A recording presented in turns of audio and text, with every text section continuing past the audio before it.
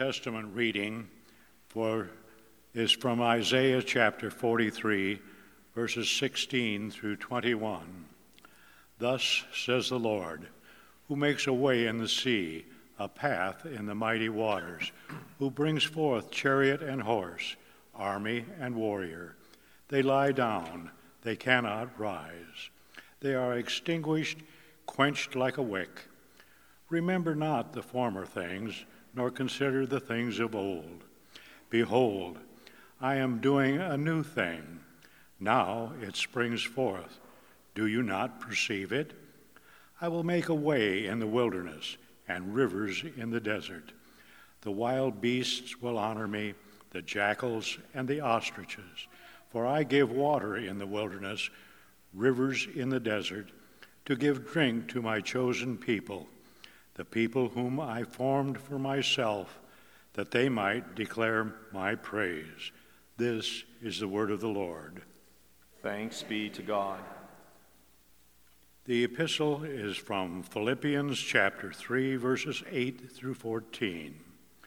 Indeed, I count everything as loss because of the surpassing worth of knowing Christ Jesus my Lord.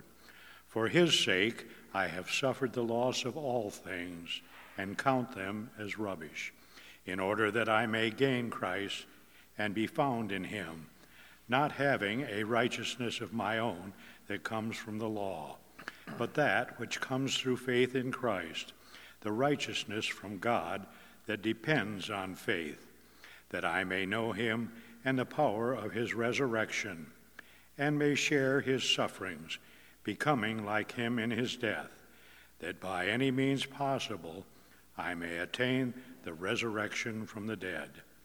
Not that I have already obtained this, or am already perfect, but I press on to make it my own, because Christ Jesus has made me his own. Brothers, I do not consider that I have made it my own, but one thing I do, forgetting what lies behind and straining forward to what lies ahead, I press on toward the goal for the prize of the upward call of God in Christ Jesus. This is the word of the Lord. Thanks be to God. I invite you to rise for the reading of the Holy Gospel.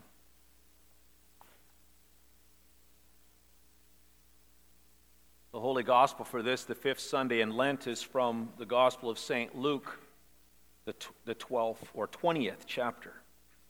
Glory to you, O Lord. Jesus began to tell the people this parable. A man planted a vineyard and let it out to the tenants and went into another country for a long while. And when the time came, he sent a servant to the tenants so that they would give him some of the fruit of the vineyard. But the tenants beat him and sent him away empty-handed. And he sent another servant, but they also beat and treated him shamefully and sent him away empty-handed. And he sent yet a third. This one also they wounded and cast out. Then the owner of the vineyard said, "What shall I do? I will send my beloved son. Perhaps they will respect him." But when the tenants saw him, they said to themselves, "This is the heir. Let us kill him so that the inheritance may be ours." And they threw him out of the vineyard and killed him. What then will the owner of the vineyard do to them? He will come and destroy those tenants and give the vineyard to others. And when they heard this, they said, "Surely not." But he looked directly at them and he said, "What then is this that is written? The stone that the builders rejected has become the cornerstone. Everyone who falls on that stone will be broken to pieces, and when it falls on anyone, it will crush him." The scribes and the chief priests sought to lay hands on him at that very hour, for they perceived that Jesus had told this parable against them, but they feared the people. So they watched him and sent spies who pretended to be sincere, that they might catch him in something he said, so as to deliver him up to the authority and jurisdiction of the governor. This is the gospel of the Lord. Praise to you, O Christ. Well, grace to you and peace from God our Father and our Lord and Savior Jesus Christ. Amen. Imagine the scene. The venerable Apostle John sits on a veranda overlooking the Aegean Sea, dictating a letter that will be delivered to congregations around Ephesus.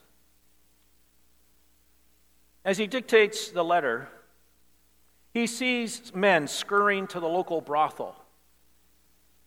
He hears the distant roar of the crowd being entertained by gladiators as they fight with each other to the point of death.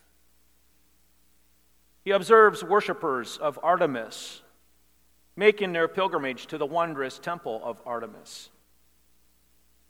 And he thinks about the members of the tiny congregation in Ephesus who work so very hard and who've persevered under some very harsh conditions from their pagan neighbors. But John notices that lately, that their love for God and their love for one another seems to be waning.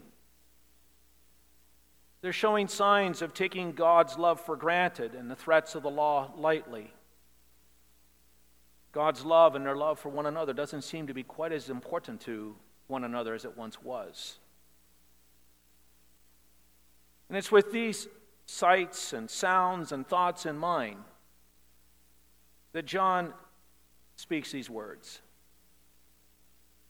Do not love the world or the things in the world.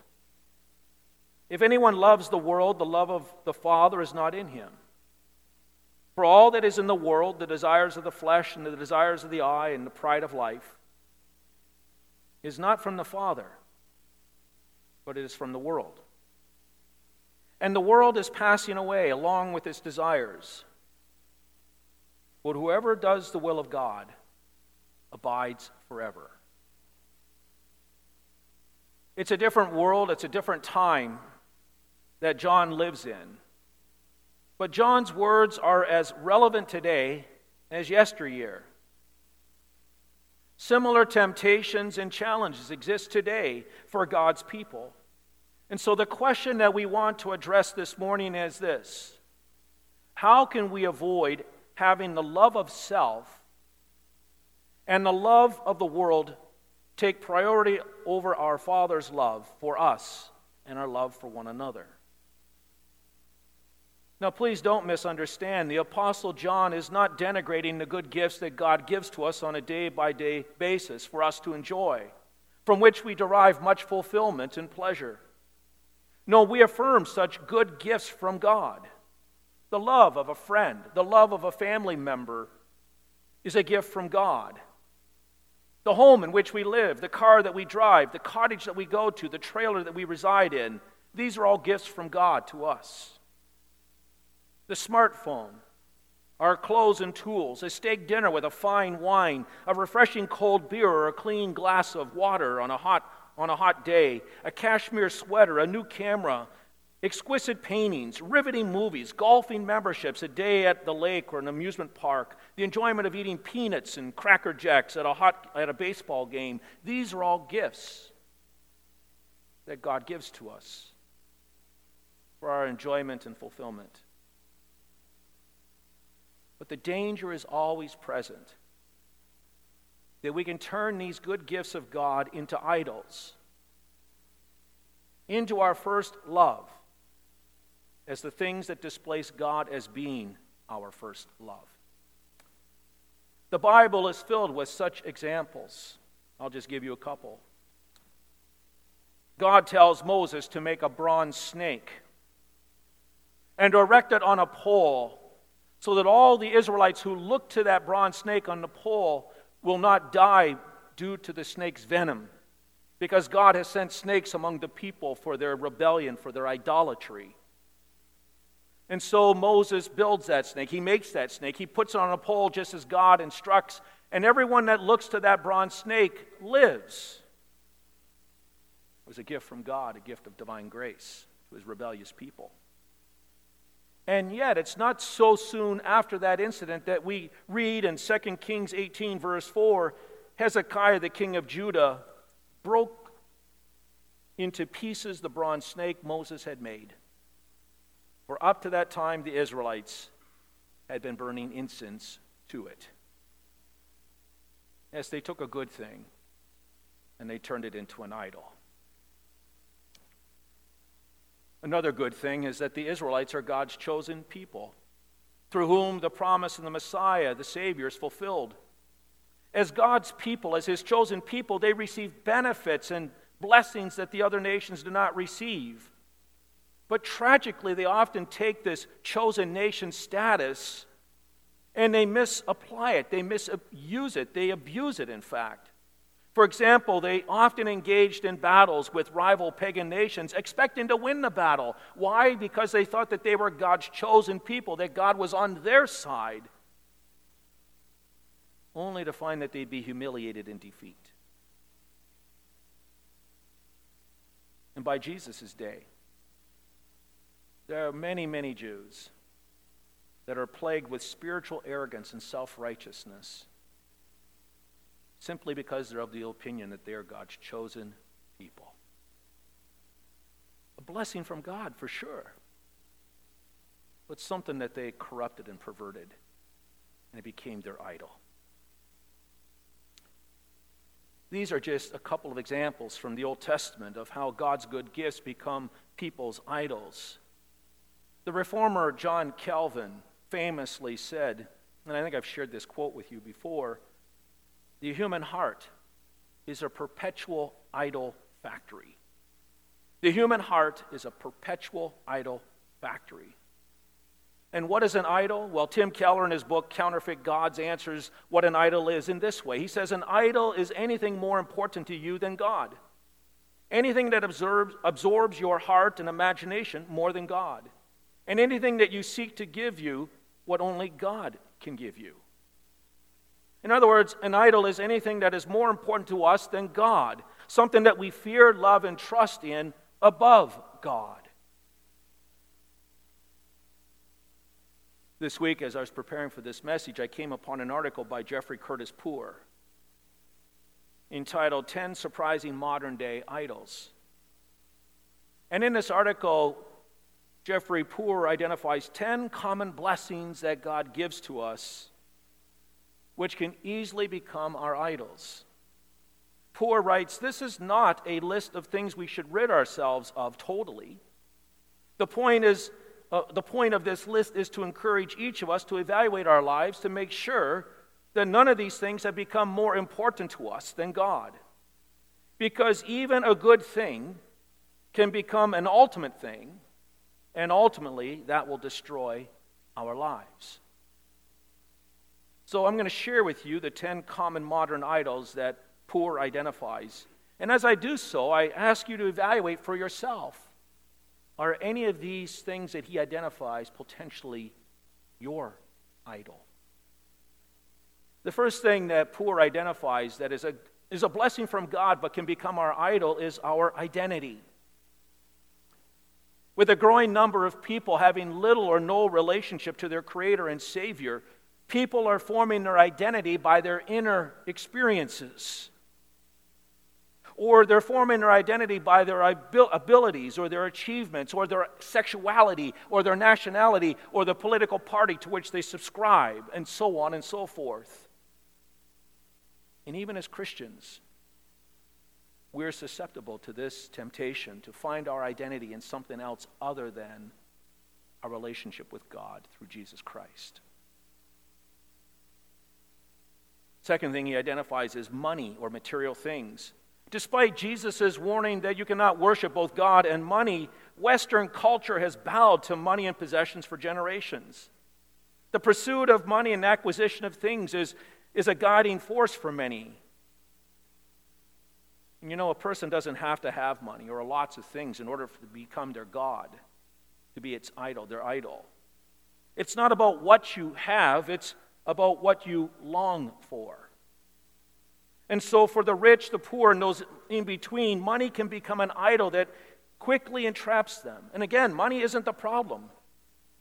It's how we use it. It's how we view it that can become our problem. It becomes our idol, Poor says, when we place our hope and our trust in money instead of trusting in God. And many have placed their hopes and their dreams in their money. The security of their future rests in what they have in the bank, as opposed to resting in the Lord. They trust their money and their material wealth to provide for them, to care for them, to protect them well into the future. Third thing he identifies is our jobs or our status. And jobs can become more than just simply a means to an end. For some people, Poor says they define who they are. The fourth thing is physical appearance. Our physical appearance can become our idol. I mean, many people worship their physical appearance. They spend hours in the gym. They spend thousands of dollars on beautifying products and constantly think about what others are thinking about them when they look at them. And commercials abound, don't they, that promise to make us look better, younger, fitter, and it'll result in us being more popular and maybe even living a little bit longer. And then there's entertainment that can become our idol. We're a society obsessed with entertainment. From Netflix to Disney Plus to vacations to podcasts to TikTok. We love entertainment in all of its forms. And love, Poor says, might not even be a strong enough word. We're obsessed with entertainment. And then there's sex. Sex might be the only thing that we think about more than money. It's everywhere, isn't it? We can't get away from it. And for many, their lives are defined and controlled by their sex. To even question the sexual ethic in our society brings outrage and defensiveness, showing how enslaved to this idol many people are. Sexual identity, sexual practices, sex-filled lives are sacred to many. And it's their idol. It's their God. Comfort. There's an endless list of products promising to simplify and add comfort to our lives. And isn't that what it's all about? To be as comfortable as possible in our life? Well, we make our lives so much easier and so much more comfortable than at any other time in history. Tasks that used to take all day are done in seconds. We don't have to walk 2 miles to get our water. We just simply turn on the tap. That's how easy it is, isn't it? So many menial tasks are now automated. And so for many, our comfort is our ultimate goal. And then there's phones and technology. Smartphone addiction is increasingly becoming a worrying trend, writes Poor. Many people simply cannot live without their phones or their online presence.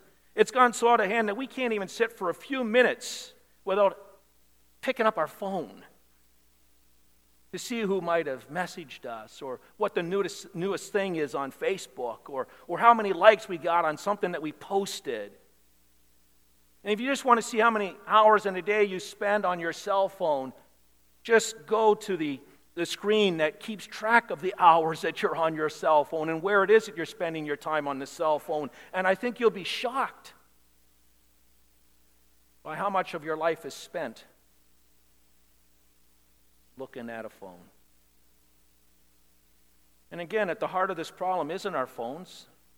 It's not the social media in of itself. It's not any other form of technology. It's the value that we place on it that makes it the problem. When our lives revolve around how many likes we get, or who's following us, or we can't even sit around and just in silence just reflect on life without looking at our phone, then you might begin to think that maybe this is our idol. The ninth thing that he identifies is family and children. He says, let me be clear, your spouse and your children are a blessing from God, but the Bible is also clear. Our spouse and our children are not to be our gods. Our life does not revolve around them. Our life revolves around God. And then finally, he identifies influence and fame. With the advent of social media, almost anyone can become famous and gain influence. All it takes is one viral video. All it takes is to have one thing placed on TikTok that gets millions upon millions of views. And suddenly you can have all these followers. I mean, our kids are living virtually in front of a camera, aren't they?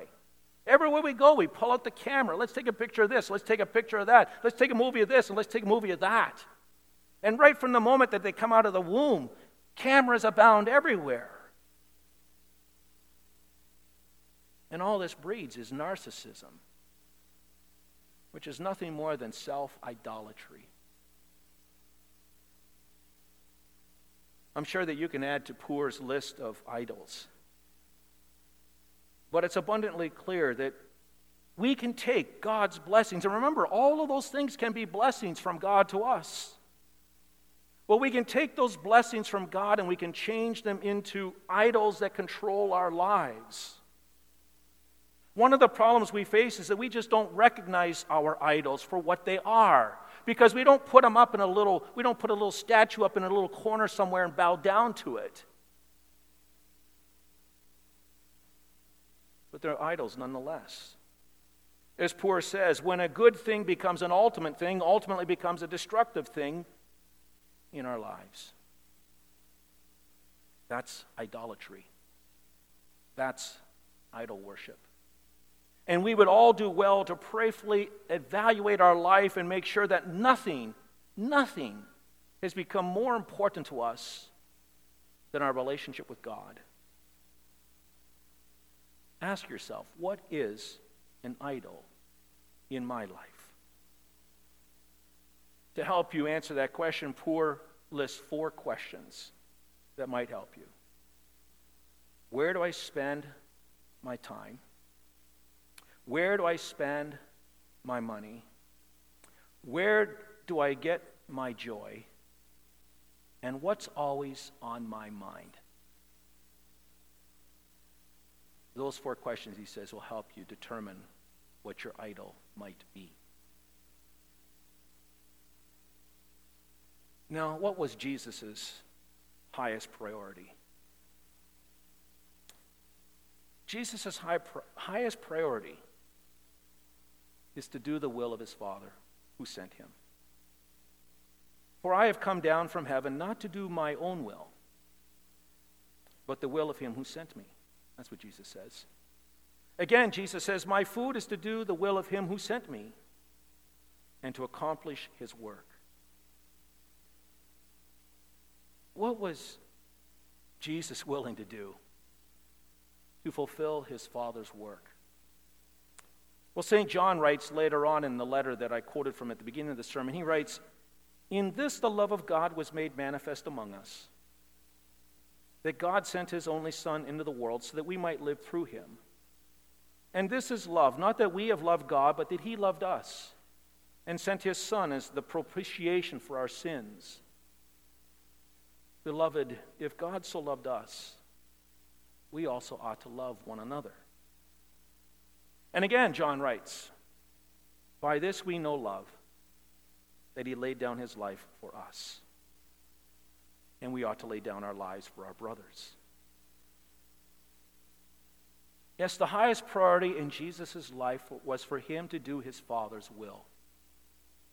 And his Father's will was for Jesus to love us with a boundless love, a sacrificial love, that would move him to come into this world to be our Savior and to suffer and to die on the cross to be a propitiation for our sins.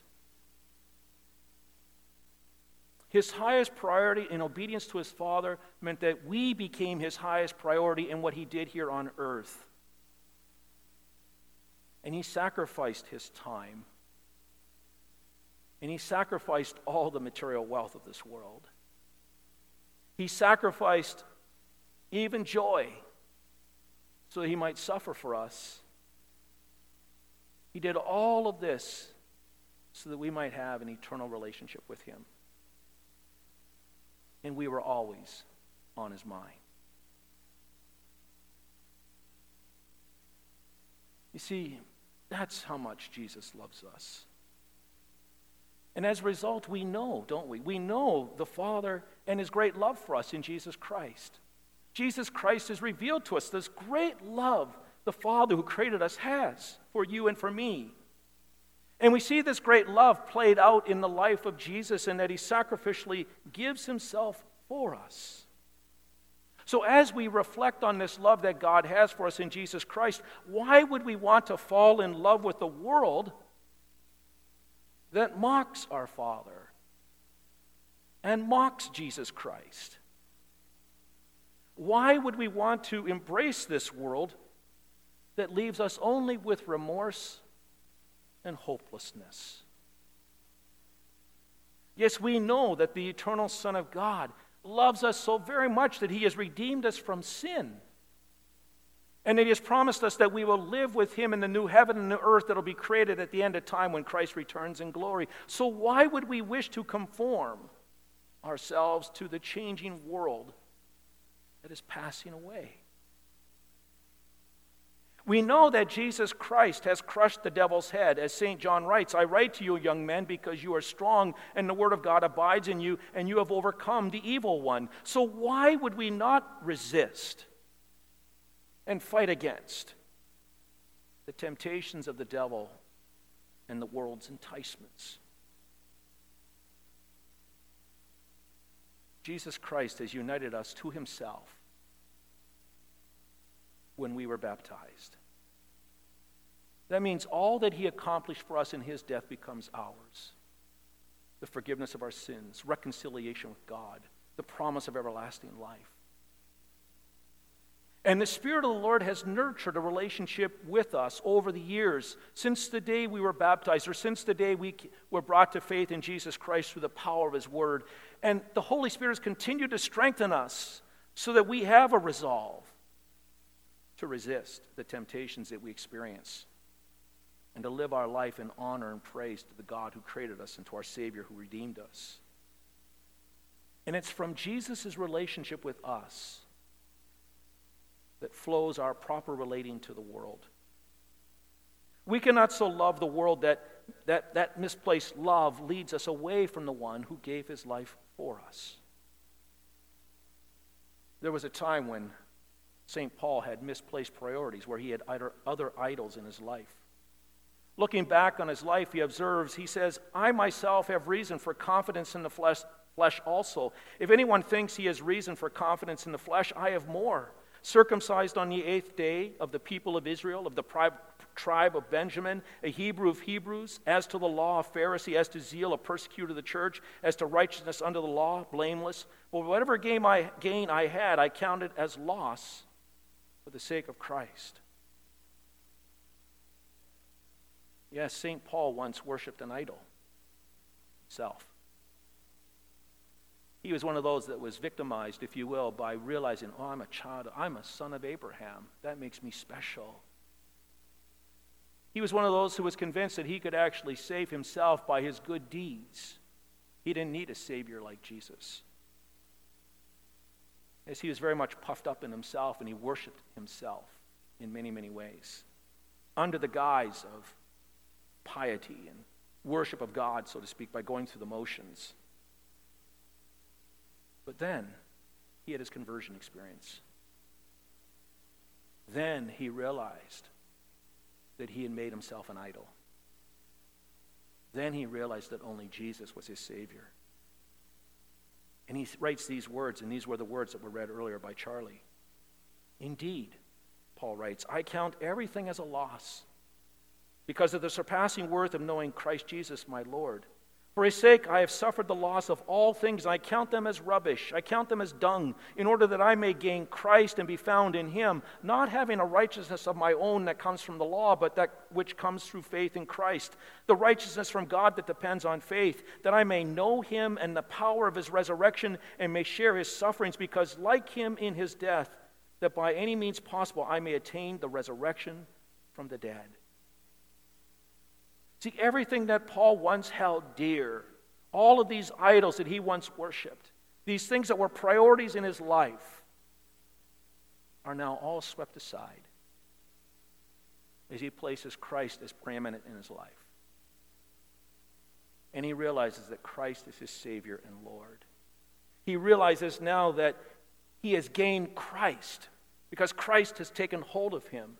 And as he has gained Christ, he now has a righteousness that is not of his own, but it is a righteousness that comes through faith in Jesus Christ. He now has the certainty of a resurrection from the dead to life everlasting, not dependent on him, but dependent on the one who was raised from the dead, who is the resurrection and the life.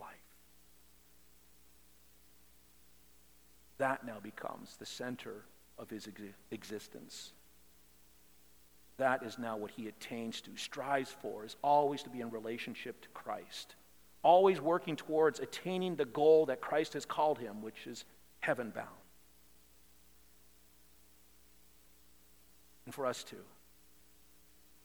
As we identify these idols in our life, we sweep them aside, we confess them away, and we ask God to forgive us of our sins, knowing that we have gained Christ, haven't we? We have Christ because he has taken hold of us when we were baptized. He takes hold of us through his word. He leads and he guides us through life, and he assures us that even as we sin, when we sin, we who confess our sins to him receive his righteousness, a righteousness won for us on a cross. And he holds before us that we have the most important thing of all, and that is everlasting life with him for all eternity, that we will be raised from the dead at the end. And so live your life with Christ at the center, with this hope ever before you, to which you're focused and working towards.